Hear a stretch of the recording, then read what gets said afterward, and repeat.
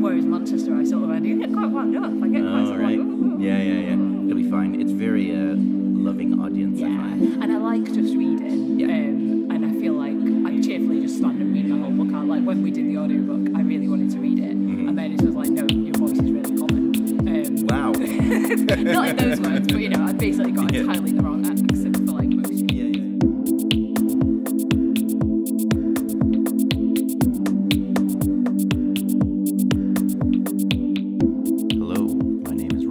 And this is The End of All Things, the podcast that follows me in my quest to get published, with interviews and advice from some of the Northwest's leading authors. I am coming to you today from my home office in Urmston, Manchester, England. For those of you who have never been to Urmston or even heard of it, which is, I'm assuming, 90% of you, it's basically a small town within the greater Manchester area, and it's, I don't know, what's the best way to say, if you don't know where Manchester is, just think of, it's the place where the Smiths and Oasis are from. Today I talked to lecturer and novelist Beth Underdown about her debut novel, The Witchfinder's Sister.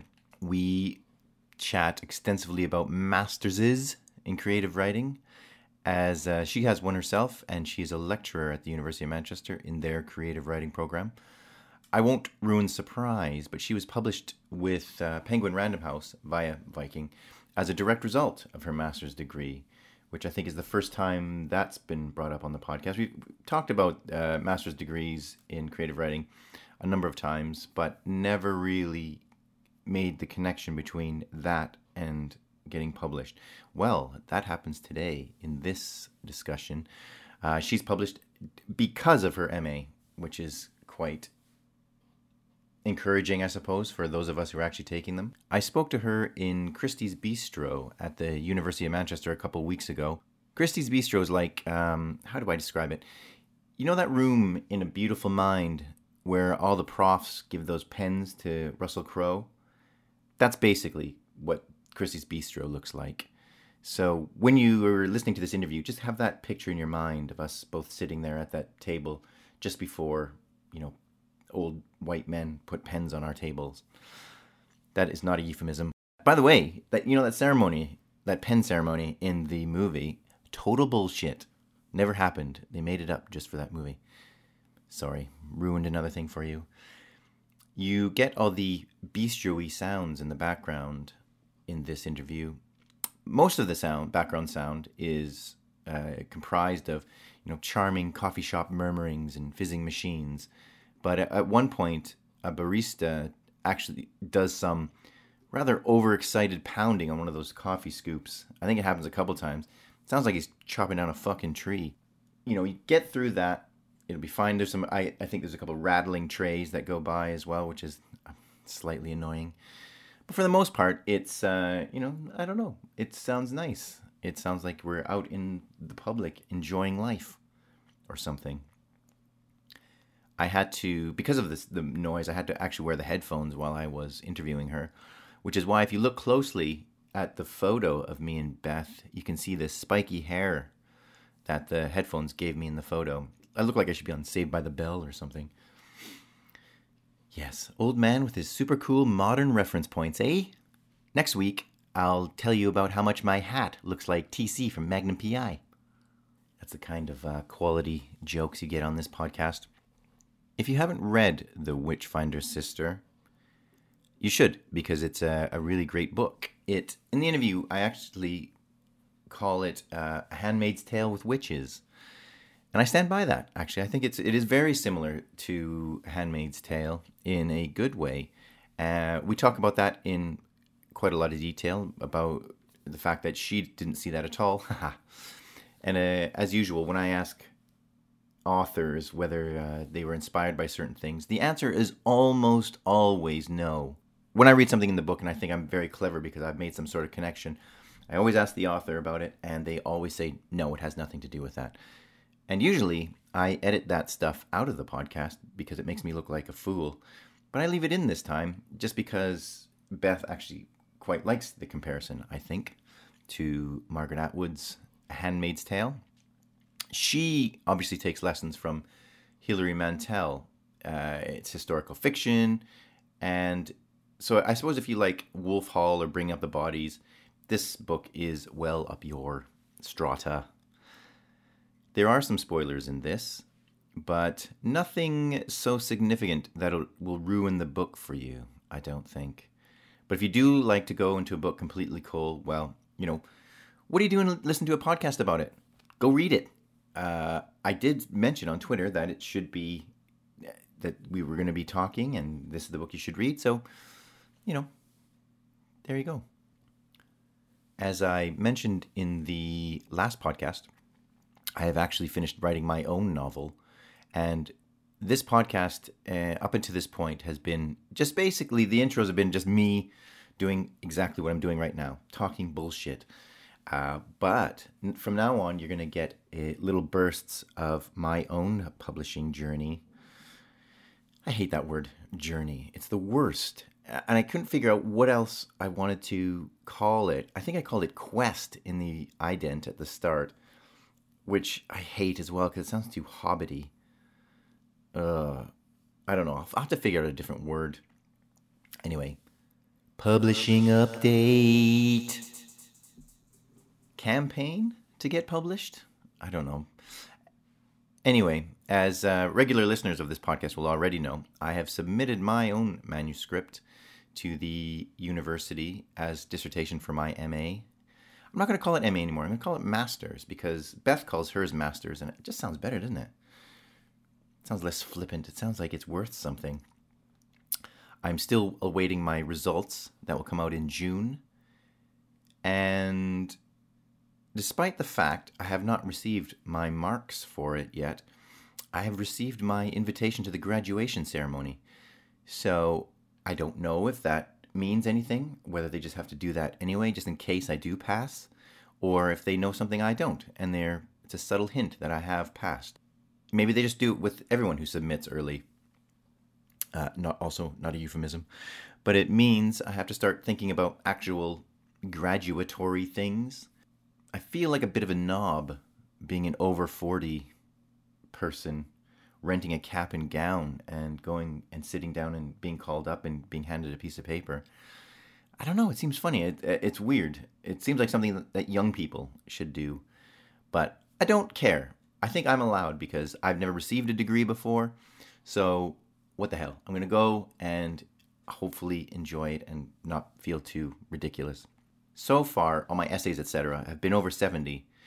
This very podcast received an 85. So I'm on for a distinction, and if I don't get a distinction, I will probably kill myself. Publishing update. In this interview, I get yet another reality check when it comes to the world of publishing. In case you're not keeping score now, the things that I've learned, the pressing things I've learned, I think for anybody who's deciding they want to write a novel and get it published is, even if you do get it published, the average yearly salary for a published novelist, and this is a published working novelist, is around £14,000 a year. And that includes J.K. Rowling skewing the results. So it certainly isn't, so that's probably the most depressing bit of information. So that was in a previous podcast. Also, this has come up a number of times in the podcast, talking to published writers and novelists. Even if you do get a book published by a big publisher, in this case, Penguin, there is no guarantee you'll publish anything else. And every time you send a book to a publisher, even if they've published a number of your books, it's like starting from scratch every time. So they're on the same level. In fact, they're on a lower level than you if you've not published yet, because debut novelists, publishers like more than returning novelists. I mean, it's crazy. Anyway, so those are the things we've learned. Like you've been listening to all of them. Those are things I've learned in the last, I don't know, however many of these I've done, 30. And in this interview, I find out that not only does getting a big publishing, a contract with a big publishing company not guarantee you to publish later books, but it also doesn't guarantee that your books will get into all the bookshops. I talked to Beth. Actually mentions in this podcast that she goes around bookshops with her own book and hands them out herself. She's published by Penguin. Anyway, there is a reason this podcast is called The End of All Things. I wish I was good at something that paid loads of money, like CEO of a multinational corporation or like a banker or something. I'll tell you one thing, even if by some miracle my novel does get published, I am death-gripping my cushy little university job like a fat kid hanging onto a double-dipped ice cream cone. Is that offensive? Probably. Anyway, here's Beth. Listen.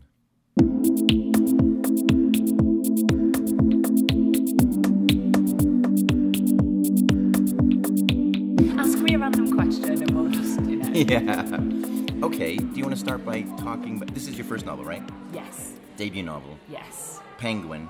Well, can we say Penguin? Yeah, It's you Viking. can say Penguin. It's like so within it's very boring. Within Penguin Random House, like in the UK, there's two main like fiction imprints that print like modern fiction as Right. opposed to classics or any of that. If you see what I mean, so like Yeah. modern fiction, there's Viking and there's Michael Joseph.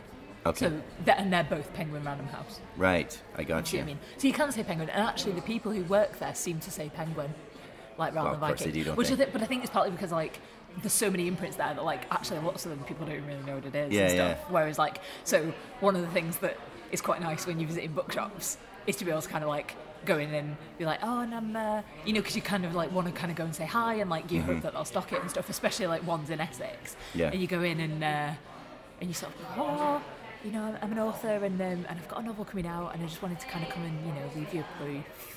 And you see the fear in their eyes, Yeah. and then you can go, and it says how about with Penguin in March, and then Like, the fear recedes, Yeah. the fear recedes, and it's so the Penguin word. This is the second Which time is nice. I've been speaking to an author who said they take their own books to bookshops. Yeah. Why does that You happen? know what? In one bookshop, which shall remain completely nameless, they were total knobheads about it. So so I went in and was just me and Yeah. reasonably friendly and stuff, and Yeah. just there. And I think one of the only thing that I don't like about it is sometimes if you go in and they're having like a really busy spell and you don't want to be like in the way, and you like so sometimes you can end up kind of stood there for a few minutes just feeling a bit spare and like browsing, except that you're not really determinedly browsing because you're there for a professional purpose. So that's the only kind of slightly because I don't want to be like somebody who is oblivious and just like wades in and takes up 10 minutes of the time when there's like customers stood there and stuff. Yep. If you see what I mean. So that's the only, that's like generally the only downside. But there's this the one place where the bookseller was sort of like, oh, usually authors come round with their publicists, and I was like, do they? Right, thanks for that. But I don't know. I think there's one or two where like my publicist has happened to be with me and like comes in with me as well. But I find the concept of having a minder a bit weird. Like as if, do I need interpreting for the world, or are they there to make sure that no one's horrible to you? I don't understand why they can't get the books in these shops without you. Yeah, well, so I've not been around like with the actual hardback. Oh, I see, But it was okay. more if I was in the area anyway. Right. Then like with the proofs, like when it was at proof stage. Oh, I see, And you okay. go and like give Oh, them a right, proof that and be makes more like, sense. this is out in a few months, kind Okay, of thing, at the yeah. point that they're making their stocking decisions. Yeah. And I think they could just post it. But there's a lovely guy who owns a bookstore called Drake in Stockton-on-Tees, where I dropped in. I had like a week away on my own over the year, which was amazing. And on the way back, I like went to like a bunch of bookshops in Yorkshire, and his was one of them. And he was really friendly, and I stayed for a brew. And he was like, and we were kind of talking about business and stuff, and he was like, do you want to see my proof cupboard? Well, he was like, I'm really glad you dropped by. My proof cupboard. Yeah, I know. I was like, oh, am I going to get murdered? But I thought there was a vibe already. It was fine. And he opened this door, and I'm not kidding, it was as high as a person. There was a stack of proofs as high as a person, and that was just what publishers had just posted. Really? So not sent with an author, but just posted. Yeah. So in theory, your publisher could and would, post to bookshop your proof. Yeah. But it will end up in a proof cupboard Gotcha. somewhere. So I think visiting, if you can, try to worm your way in someone's subconscious, Right. then that's probably a good thing. Jeez. I think is the theory. Has it worked as far as, I know this is such a dry thing to ask, but has it worked as far as like sales are concerned? Well, Do you even know? I mean, it's very difficult to measure that in some ways, but definitely one of the things, like, so, I mean, obviously there's different ways of looking at sales, and like Amazon's one of them and stuff, but like, and then they get their Nielsen Bookscan data through, Yep. which they don't send to me unadulterated, but they kind of like give me like little updates about it and Yeah. stuff. And one of the things I've noticed is that like it's going really well through independents in general, and it's going really well, like noticeably better through Waterstones that I've visited compared to Waterstones Really? that I haven't. Okay, so when you've done like book signings and things like that. Yeah, or even just been to say hello with the proof, Oh, like in right. the run-up, if you see Gosh. what I mean. So I think Yeah. it does like Yeah. like having a kind of, you know, as long as you don't go and like throw pies at them or whatever, Yeah, yeah. like it's nice to like, you know. And I think some, particularly as you go even more commercial than me, I think some people are literally determinedly sent to nearly every Waterstones in the country, if you see what I Right. mean. That's not what happened for me. It was more like, I would say, oh, I'm going to a wedding in such a place. Right. Is there anywhere you want me to drop in on the way back? kind of Right. thing. Wow. So That's yeah. nice of you. Well, I don't know, but you have to do that Yeah, now. it's I funny, don't isn't think it? you can just be like, oh, it'll take care of itself. Yeah. Especially if you're kind of not, you know, maybe if you've had like a 6-figure advance and you're one of the books that they have to make work. Yep. Do you know what I mean? Yeah, like, yeah, then yeah. maybe that will be different. But I think if you're somebody that's like maybe like certainly initially mid-list or whatever, like you have to Right. put effort in. I Yeah, think. yeah. Did I mean, I guess that makes sense. It is still, you kind of have this feeling when you're kind of outside of that whole world that if Penguin, if a monster publisher like that grabs hold of your book, that it's everywhere immediately. Yeah, I mean, and, like, I feel like I've been like dead lucky with that, you know. Like, certainly one of the kind of surreal things that's been happening is, and actually, you know, I don't think this is like the main plank of sales at all or whatever, but like friends have like keep posting it on my. So I've got like an author Facebook page, but I've kept my personal one personal, and they keep but still, and I've tried to kind of limit the amount of book stuff that's on there because I don't want to be that person who's just like my book. Yeah. But friends kind of keep taking a photo of it where they found it in airports. Oh, so yeah. like in like Kuala Lumpur airport or like Cape Town airport Yeah. or whatever, and like they'll photograph it and like put it at like saying like, spotted in Kuala Lumpur airport or brilliant, whatever, yeah. you know, like, stuff like that. And that is weird. Yeah. And that I think is probably a Penguin thing. Like Yeah. I would imagine that if my book had been picked up by like a smaller like literary publisher or whatever, like that's Yeah. not what would have happened. But I don't think that I don't know. I don't think Penguin translates to like instant success. Yeah. Necessarily, like, or I don't know. It's odd, and I've had to kind of think about it a lot. I think because what I definitely don't want is to just become the book that everybody feels like they ought to read, but kind of doesn't want to. Do you know what I mean? Yeah. Like, I don't see the point of selling something to somebody who doesn't want it. Yeah. I think what I want, and one of the reasons I was pleased that Penguin was able to, like, the Penguin took me on, is that I feel like it helps your chances of people who would like to read your book finding your book. Yep. Like, it helps with your visibility, if you Yeah. see what I mean. And Yeah, that's yeah. kind of what I want to. That's how I want to think about it. Sure. Really, I suppose. How did it happen? How did Penguin? How was it that Penguin then published So it? it was.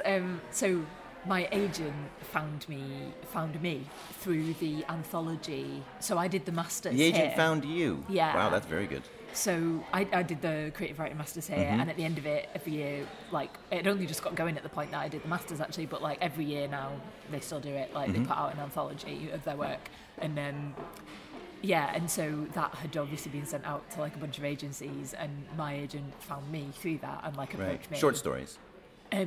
Mine was an extract of a novel. Oh, I actually. see. Yeah, so everybody had different things in there. There was poetry in there because at that point it was like everybody in the year in the same thing. You see what I mean? So, but I think agents, you know, I think some agencies kind of shark those things Yeah. like slightly. Whereas, but you Interesting. know, That bodes well for me.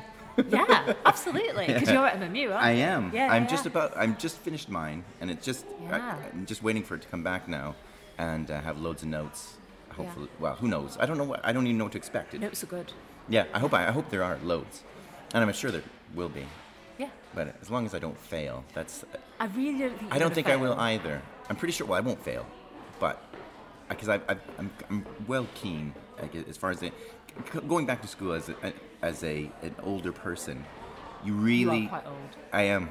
Well, 43. Are you 43? Yeah. See? Fresh Baby faced. face. Baby Fresh face. I faced. know. That's very nice of you. Anyway, that's getting edited out. But they, when you go back to university, I think you care about it a lot more because you're actually paying for it for a start. Absolutely. Like in my undergrad, I mean, I was kind of like pre-top-up fees, if you see what I mean. So like, I think maybe the culturally being an undergrad was different then than it is now anyway, if you see what I mean, because certainly there wasn't the sense that you've got to like really get your money's worth. Like, you know, like we weren't paying crazy amounts, but I just basically waitressed for 3 years. I had a great time. I waitressed and I drank a lot, and that's what I did as an undergrad. But I feel like I learned a lot, you know, but just maybe not in the ways that I was there to, if you see what I mean. And then I worked for a couple of years. I went to London and worked in publishing. I worked for Phaidon Press, which is like art and cookery books and stuff. I was actually the cookery books. But I had kind of like a few years of like real workplace. And then I moved back to Manchester to do the Masters, and I took it so seriously. I know. I took it so seriously because I think just those few years of like having a taste of just what like a normal day consists of, and then suddenly you're sort of like, whoa, I have this time, and actually I'm supposed to be reading this book. I know. And I think, I mean, I mean, this podcast is a result of my MA. Yeah. And I'm above 70 on everything that I've done so far. Sweet. So if I don't come away with a distinction, Yeah. it will be terrible. Yeah, because you're expecting it now. Yeah. Because I was not above 70 on everything. I was kind of like, 60s, mid-60s, high 60s kind of thing. But then like, I must have reasonably knocked it out of the ballpark on my dissertation, so I came out with it. Was The Witchfinder's Sister your MA book? It was, but it was kind of... I'm not sure you would recognise it now, right? Like if you were to read the dissertation, because like it changed. I mean, I don't know. Elements of the opening chapters are the same. You know, there is stuff that's the same, but like those early chapters changed a lot, right? Like in the kind of interim. But yeah, it was. Wow.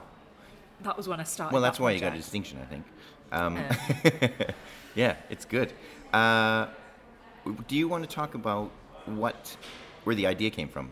I think you must have done loads of research. I'm in awe of people who can write about things that happened 400 years ago confidently, because the amount of research that must go into. And I guess the question is, how much of that is research and how much of it is stuff you just made up? Oh, and the answer is just it's completely a mixture. And I think it's interesting because I think it's maybe an act of like writing a historical novel, but also maybe now starting to teach. Right. I've really felt like I've thought a lot about, and I've felt like I've had to kind of almost generate a bit of my own philosophy of like, what do I care about in historical fiction? Like, why am I writing it? Yeah. To what extent does it need to engage with fact? And to what extent is it defending its right to be fiction, if you see what I mean. And that becomes quite relevant as well when you're doing events, especially I found like events like where the book is set, because quite like sometimes you get people turning up to those who already know all that history, if you see what I mean. So a lot of what they want to talk to you about is the history. Yeah. And like in a very gentle way, but like once or twice I've had to be like, but it is fiction. Yeah. You know, it is meant and to then be go fun on to say well. something else. You know, so it's kind of so. Because it's not because the language isn't very oldie worldy at all. No, and Thank actually, God. for me, Hilary Mantel's Wolf Hall, Bring Up the Bodies, they were really influential for me in realising what you could do by simplifying the language rather than making it archaic. Because actually, if you read Wolf Hall, I'm not sure a word sneaks in there that couldn't have been used in like the 1530s or whatever. But it's got an old feel to it, and I think that's to do with cadence. But actually, what she uses are simple words, if you see what I mean. I don't know.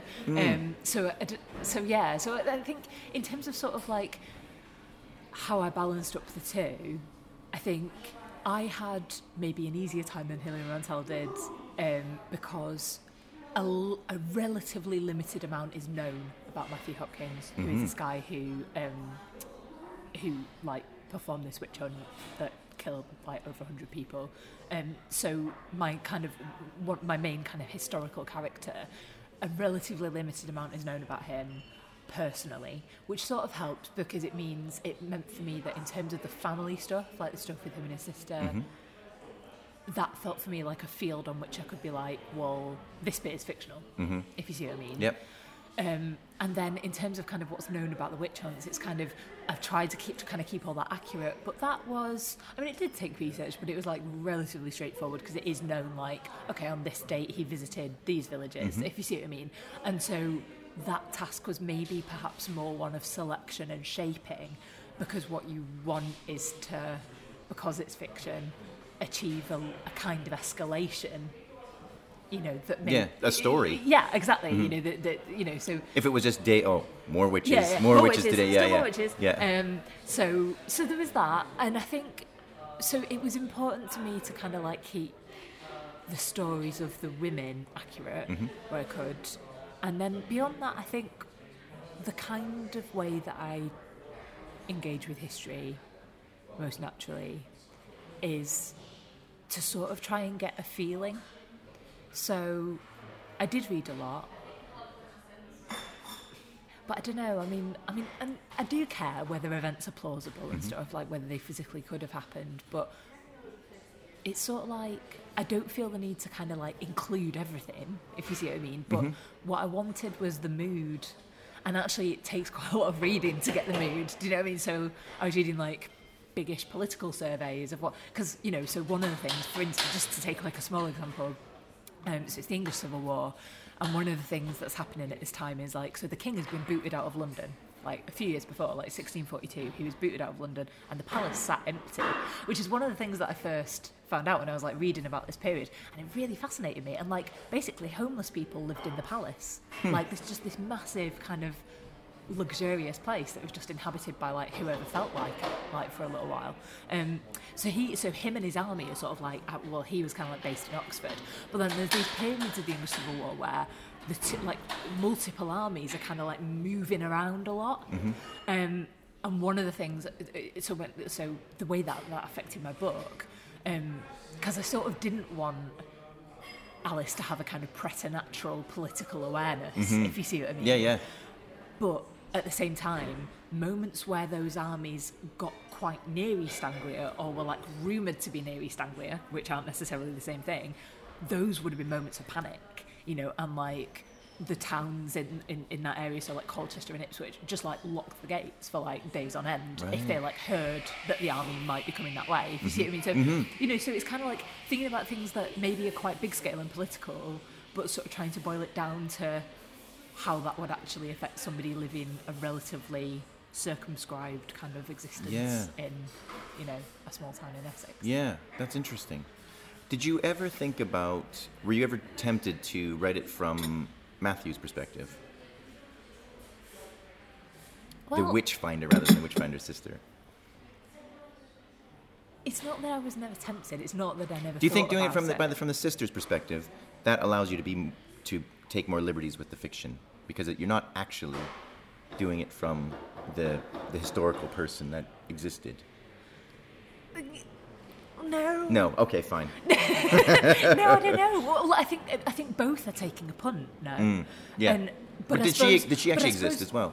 Well, he had siblings, and we know that 3 were boys, and 2 were unnamed in his father's will. So it might be reasonable to think that they were girls. Okay. You see what I mean? Yes. So, but she wasn't called Alice. Right. Or, you know, we don't know that she was. Yeah. So I think both are kind of a punt, but I suppose there is a sense for me in which doing it from Matthew's perspective would have been making an even bigger claim on knowing what his reasons were. Exactly. If you see what I mean, which I think is like pretty far from straightforward. Yeah. So this allows you to guess at it. Because you're guess. It allows you to edge towards several possible reasons. It kind of leaves some room for doubt. But to be honest, I mean, I think I even tried a couple of chapters kind of from Matthew's perspective, but I'm not sure that I ever got a voice for him, if you see what I mean. Yeah. And how could you? Because, I mean, he's a proper villain. Yeah. And actually, you know, I don't know, you know, in some ways, I think actually what helped was one of the books that I read when I was like very first kind of devising the project was We Need to Talk About Kevin. And like, I think being somebody who's looking at that person is more interesting in a way than being Yeah. that person. I mean, the way that I've kind of like the kind of poncy way that I've tried to sort of like frame it when people ask me the question at like at events and stuff, but but isn't entirely untrue, is to sort of say that like actually it is kind of genuinely true, like what I care about actually, or one of the things that I care about in this book is complicity. And Matthew, there will always be people like that. Do you know what I mean? And Do you think he was actually- complicit though, rather than? No, I mean in terms of Alice, and Oh, that's I see why what you mean. Yeah, yeah. Alice Okay, is interesting gotcha. to me. Yeah. And there will always be people like him, and I think to a certain extent you can't legislate for people like him. Like they will always turn up, but actually what governs the direction a society takes is what everyone else does in response to that. Yeah. If you see what I mean. And when I was talking to my American publicist, she loved that answer because of like Trump and stuff. You know? Yeah. Oh yeah, of course. Yeah. Zeitgeist. Yeah, but I really kind of wish it wasn't. Like, Yeah, well, who doesn't? I'd take not being, Yeah. not having any zeitgeisty applicableness. Yeah. Over, anyway. Yeah. One of the things that I thought was interesting about this book, and is that clearly the whole witch hunt is just basically people who are suspicious of independent women, or women with mental illness, or Yeah. women that are Anybody unusual. who are unusual. Yeah. And it's funny that that you have these imps basically, and you explain one of them away. I don't know how much of this I can say without giving too much of the plot away. Oh, I won't worry. Okay, fine. You've given it as homework anyway. That's if right. you've not read it, then you're bad. Yeah, you exactly. should have read it because he That's told right. you to. Yeah, exactly right. So you've explained one of them away, but there are other imps that you don't actually say whether they're real or not. Yeah. I think that's really interesting because it's very easy to, well, it just leaves it as a question whether, maybe they actually are witches. Yeah, I mean, I definitely kind of, when I was thinking about like the supernatural and stuff when I was starting the book, I definitely didn't want it to be a book. I didn't want it to be a book where like, oh, they actually are witches and they're hedge witches and everything's herbal, but they're super misunderstood. And like, because it feels, not only has that been done and done and done, but it also feels too black and white for me. I wanted to acknowledge the fact that actually probably some of these women weren't that likeable. Yep. They're from various kind of problematic circumstances, and probably their behaviour wasn't always like super polite or whatever. They were probably difficult people to live alongside, and I didn't want to like gloss that because that's important. Like, not everybody is easy to live with.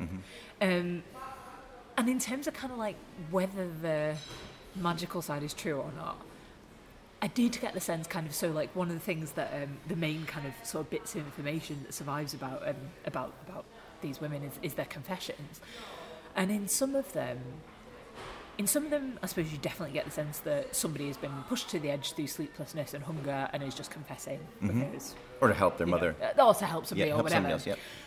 And then in some other cases you almost wonder, is it almost like delusions of grandeur, like they actually think they can do this stuff, if you see what I mean? So there's almost like an edge of that. But I think I also sort of, the way that I tried to deal with the supernatural in the book is to leave, like, not really have it there as a kind of pat thing, but to leave some room for it. Because I suppose I feel like there's room for it in all of us. Like, one of the kind of ways I've tried to explain it is like, I like to think I'm fairly rational. I like to think that. But I pray like mad on aeroplanes. And I promise that to be good forever and to do everything and, until the plane lands. And I think actually, in some way or another, most people are like that. Like, there's an edge of opportunity for like the supernatural to exist. And the imps, it's funny, nice, that you ask about those, because they were one of the things that kind of stood out to me at first, and actually almost as a kind of challenge as a fiction writer to not make them hokey, if you see what I mean. But actually when you start to think of them as, and it's interesting to me in terms of thinking about the early modern imagination, it almost feels as though people were having these failures of imagination because almost all the imps, they would say, well, it's like a greyhound, but not. It's like a rabbit, but not. It's like a cat, but not. Yeah.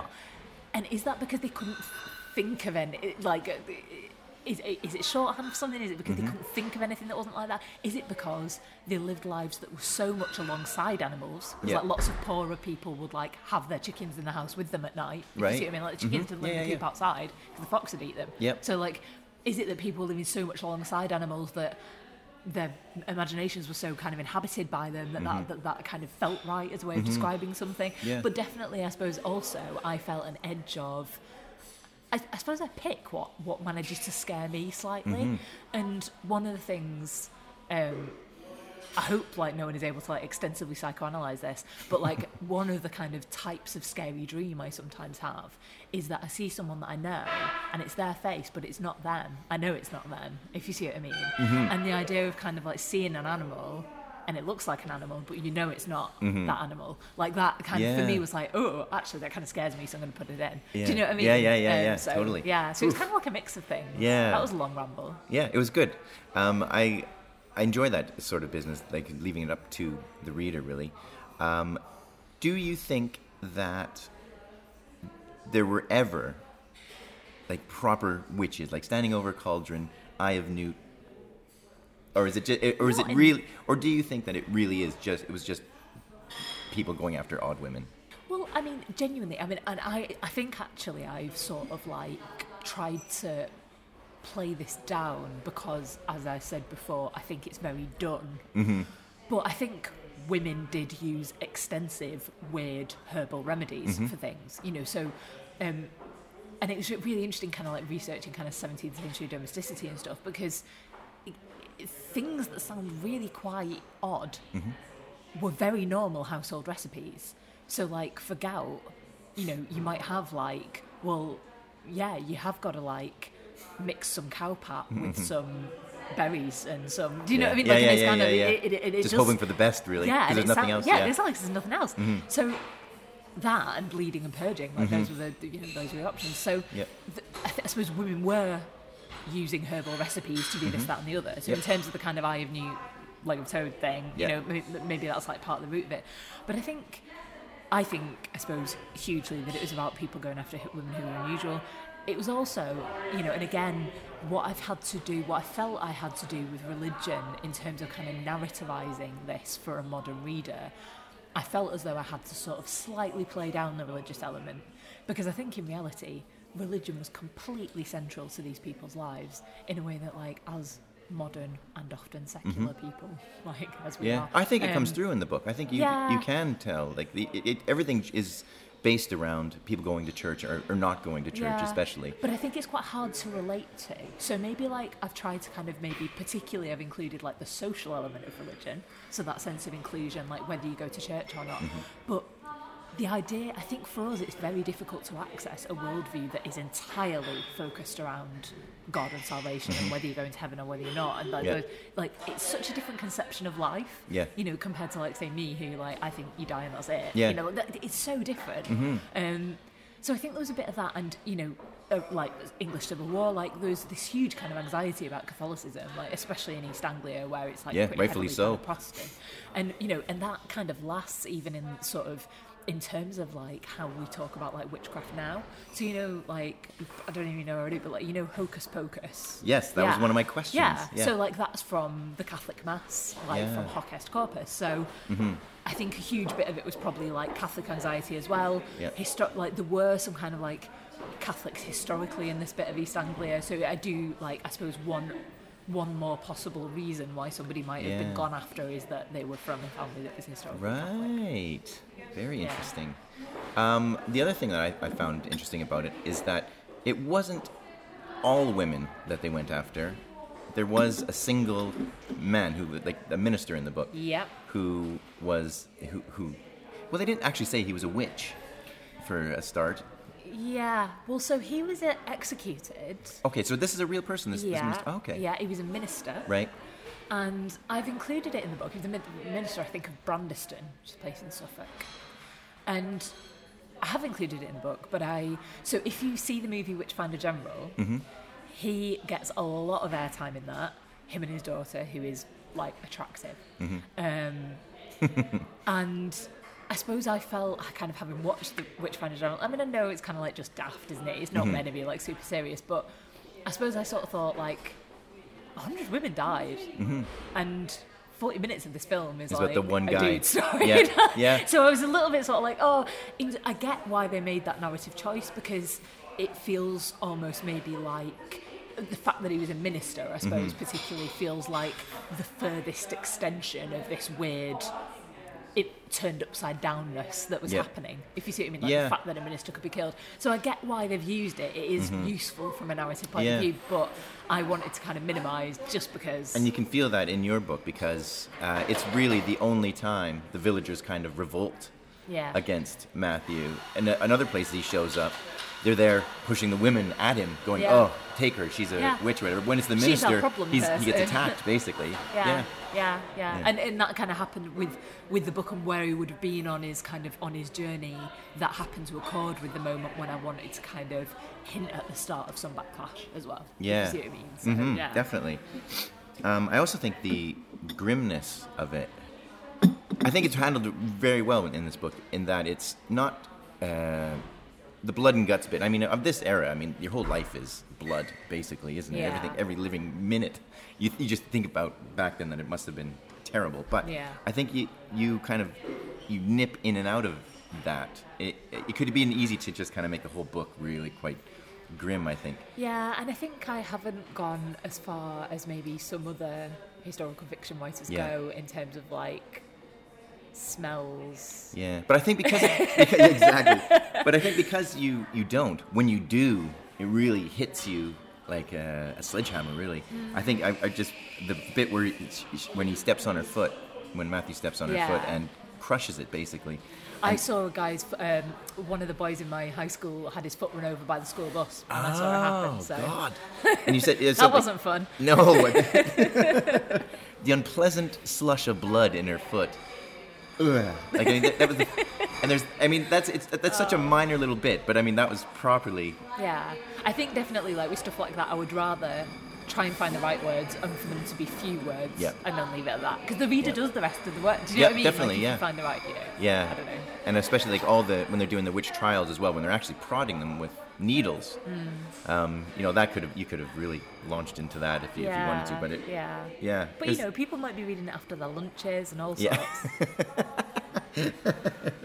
Yeah, and you don't want it to be. It's not a horror novel either. No, so I wanted it, and I suppose part of what not like made it easy for me, but like an advantage for me in being able to do that was that it is first person, so it's through Alice's perspective. So I was able, I suppose, to try to stick to things that would be remarkable to her. Yeah. So things like the fact that everywhere would have just smelled of shit most of the time. Yeah. Like, she wouldn't have commented on that because that's... she doesn't know anything else. No, exactly. Do you know what I mean? Yeah, so it's kind of course. Whereas I suppose if you go in shit, third... if you're lucky. Yeah, like, yeah. Lovely shit. Yeah. Whereas, like, if you go in third person, then I suppose it depends on what your POV is. Yeah. And I think if you run the risk that way of falling in love with world building as well, which no one loves. Yeah, which, I don't know, which readers don't love, but writers do, and that's the problem. So it would have been, I hope I didn't do that. No, not at all. Absolutely not at all. I think it's the one thing about this book, and I confess that it's not usually my sort of thing. Historical fiction. When you said, like, do you want to come on and do this, I was like, oh, you're going to really hate it, but okay. No, so, but it's really, it's seriously readable. It's a page turner. Yeah, well, do you take that as a slight when I... Okay. No, that's what I wanted. Yeah. Like, I want people to want to read it, otherwise what's the point? Yeah. I think. Well, I mean, I got it, I think, 2 days before, or 3 days before we did this interview, and I was going to postpone it thinking, oh, I'm not going to be able to read it, but I just absolutely blazed through it. So I was going to mention that it's a page turner, but then I thought, some people kind of don't like that. I'm that's fine by me. Good. I'll take that. Yeah. I also think, and I always leave this sort of thing till the end in case it offends the author, but I can't see how it will. When I compare it to, I really got a Handmaid's Tale feeling from it. Nice. I haven't Is that had good? That before. Okay. Yes. So I wasn't sure if I was going to say that because I don't know if it's like. You never want to say someone's book sounds like it feels like another, but I thought there was a lot of comparisons between Offred in The Handmaid's Tale and Alice. where they're what, now kind. you've said it. Yeah. In terms of like, I don't mean like, oh my god, like my writing is like Atwood's or whatever, or as good as Atwood's, but now you say it, personality-wise, I'm not sure Offred and Alice are too different. They're if not. You see what I mean? Yeah. So I see totally, what you mean. because I mean, they both have.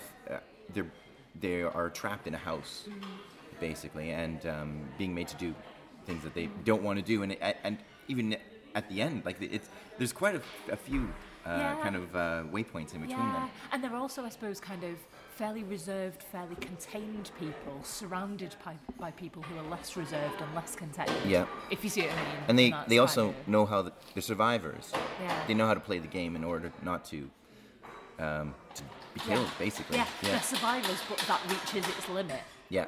I think. Yeah. So, yeah. I did look this up, but I can't remember the actual town you're from. It is around here, isn't it? Yeah. So, like, northeast Manchester. Okay, so you grew up. Have you ever been tempted to go to London?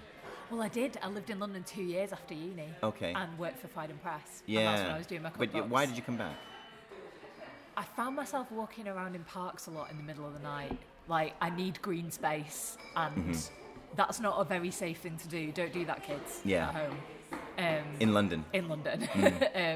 I just got to a point where I was like, I don't know, I think it's very difficult maybe to admit as a young person, or I found it quite difficult to admit that you're a country mouse, if you see what I mean. And now, like, I live in a small town on the edge of the Peak District, and I'm probably genuinely the only person there who hasn't got a baby, or who isn't retired. Yeah, welcome to my world. But, like, that's all right with me, you know, because I know now that's what I need, but I think maybe it took me... I think it was something I needed to try. I needed to sort of cut my teeth, and I don't think it was very good for me. I learnt a lot, and actually I learnt a lot about like publishing and stuff that has served me well now, if you see what I mean. But I came back because, but I suppose why did I come back to Manchester was I knew I wanted to give my writing some time. I knew I wanted some input from other people, so I quite quickly thought, a master's is probably what I want to do, and the only way I could afford to do it was by moving back in with my sainted mum and dad. So that's what I did. Right. So that's why Manchester, because they still live here. So how did you? So you're a lecturer at the University of Manchester as well. I am. How did that come about? So the job came up in like June or something, and I was sort of like, oh, I could apply. I won't get it though. So you actually applied because it's your first novel. You hadn't published a novel by that point, wow. But I'd been properly signed. Gotcha. By Penguin, and the publication date had been announced. So like. Well, Manchester Uni likes that, don't they? No, barring. I shouldn't say that. Sorry, scratch that. I can't say that. I can't say that. But barring the warehouse burning down or whatever, like they knew I was bringing a book out. But yeah, I think there was a lot of faith involved as well. Although obviously I suppose they know me a bit, like because I was around the department for a while and stuff, and you know, and I'd got some other kind of experience that was sort of like relevant in a kind of slightly odd way. Like I worked for AQA, which is an exam board. Like GCSEs and A levels and stuff. So I worked on sort of like exams really for like a few years, kind of while I was doing the masters. So it's not like unrelated to teaching, if you see what I mean. You know, there's the kind of bits and bobs there. And I started a writing group where I live, which is still going. Run by one of my first pupils. Oh wow! Right. Who's done the masters at MMU. In fact. I see. Right. So I'd done some teaching, but definitely at the same time, this was like a bit of a step up in terms of what's expected and stuff. But I really like it though, and I think it's good. With writers and teaching, a little bit is like, you either want to do it or you don't. You're either like the kind of writer that wants to teach or you're not, if you see what I mean. And I always knew that I was, because I'm noisy and I don't really like being in a room on my own. Like that bit is kind of, I have to get through that bit to the point where I can talk to people again. If you had one piece of advice for a new writer, what would it be? One? Okay, take as many as you want. Okay. Well, okay. Because I think you're very well placed, because you've just had your novel published. You were an MA, a lecturer in MA in creative writing. Yeah. If anyone would know, it would be you. Yeah. Okay, so, there's a couple of kind of, maybe, I guess, pragmatic things. And one of them is... it's like, and everyone says it, and it's boring and it's awful, but like to try and treat it like a job, like to try to just sit down and do it. You just got to sit down and do it. And actually, I think a big decider between who ends up publishing and who doesn't is, are you able to just sit down and do it? Yep. Because they don't write themselves. And it's easy, I think, to become too anxious to begin and too anxious to actually get enough on paper. Yeah. So maybe that's one thing. And I think maybe also having been through a number of systems now, including having been through a master's, having been through kind of working with an agent and an editor, I think trying to get the balance right between listening, which is hard to do, and at the same time... Knowing when it's bullshit. Is like really important. And recognising that even your heroes will sometimes say things that aren't right for you. So kind of finding the middle of yourself for that stuff is really important. And yeah, I think in terms of, I suppose if I had to like say one piece of advice, and I think actually it's interesting because the stage at which I see a lot of people's work, I suppose, is a very particular stage. But I think that one thing I would say is try to always think about character and motivation and what your characters would do. Why are they doing what they're doing? It sounds like really basic, but I think quite often, particularly very bright people, can get very caught up in theme. And theme is important, and it's good to have theme there, but theme is not why people read it.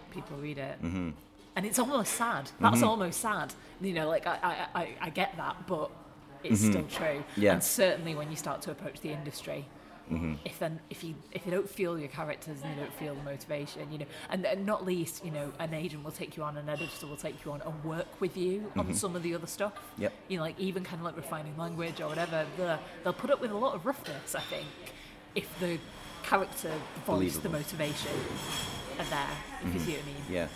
So maybe that. Okay. Yeah. Are you writing anything now? I've started book 2. Ooh. Book 2. Is it when you say book 2, you don't mean the second part of this? No, because that I think is going to be like 3 or 4. Really? I think wow, so. really? Yeah. This is going to carry. This story's going to carry. In the most, there'll be like a link, but it may not be. Ah, very exciting. I don't know. Okay, so what are you writing now then? So I'm writing. It's a different period of history, which has been quite like liberating, because just to kind of have a change. I just wanted a change. So it's late 1890s, so quite a lot later in history, and it's kind of, what is it? It's sort of like, it's still taking shape, but it's sort of like a bit of a kind of gothic ghost story, quite a lot about love and friendship as well. Because I wanted to write about those things, write more about those things. Because I'm aware that, I've done my best to sort of like vary tone and stuff, but like the first book, it's quite a dark book, and whereas I'd like to have some like light and shade, in the second one, and and it's sort of, and it's kind of like engaged with the whodunit structure, because I teach one of the courses I teach is just like, we do like a couple of weeks on detective fiction. Crime fiction. And I love detective fiction. Yeah, detective so I fiction. kind of like wanted to sort of like have a little mess with that maybe. So you said that you want this one to be less dark, not like but it's a gothic ghost story. It's still dark, but I wanted to have like, I suppose in the book, like Alice, my protagonist, the first book, has lost her husband, and I feel as though there's some kind of like quite tender moments that are to do with that, but I wanted more love in the second one, because that interests me, Well, there's almost none in this one, exactly, is there? Exactly. In fact, there's a distinct absence of it. Yeah. So it wouldn't be difficult to have more love. But gothic ghost story, so not that light. Interesting. Yeah. Great. Thank you very much. Thank you very much for having me. No problem. Yeah.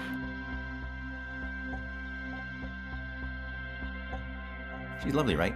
In the podcast, we talked about her appearance at Bad Language in Manchester, which is a really great reading night. It's come up on the podcast a couple times, and I've interviewed the guys that run it, Fat Roland and Joe Daly.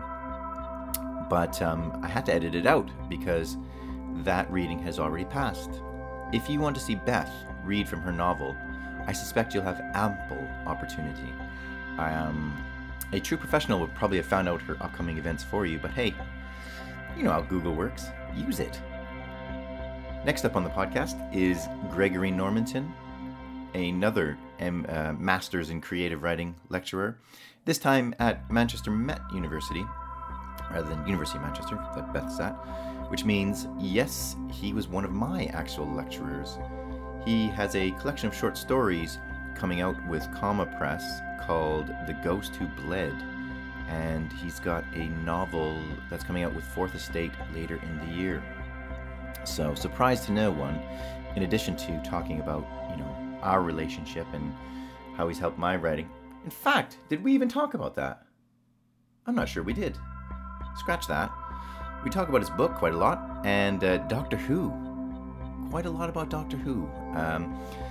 I've got a new brand manager from this podcast, and he tells me to keep the interviews on target and to try to keep them when they go off target, to bring them back into the writing. But I think there's a couple bits of that one where we just talk about Doctor Who for ages because he loves Doctor Who, and I fucking hate Doctor Who. Anyway, I'm going off on a tangent now.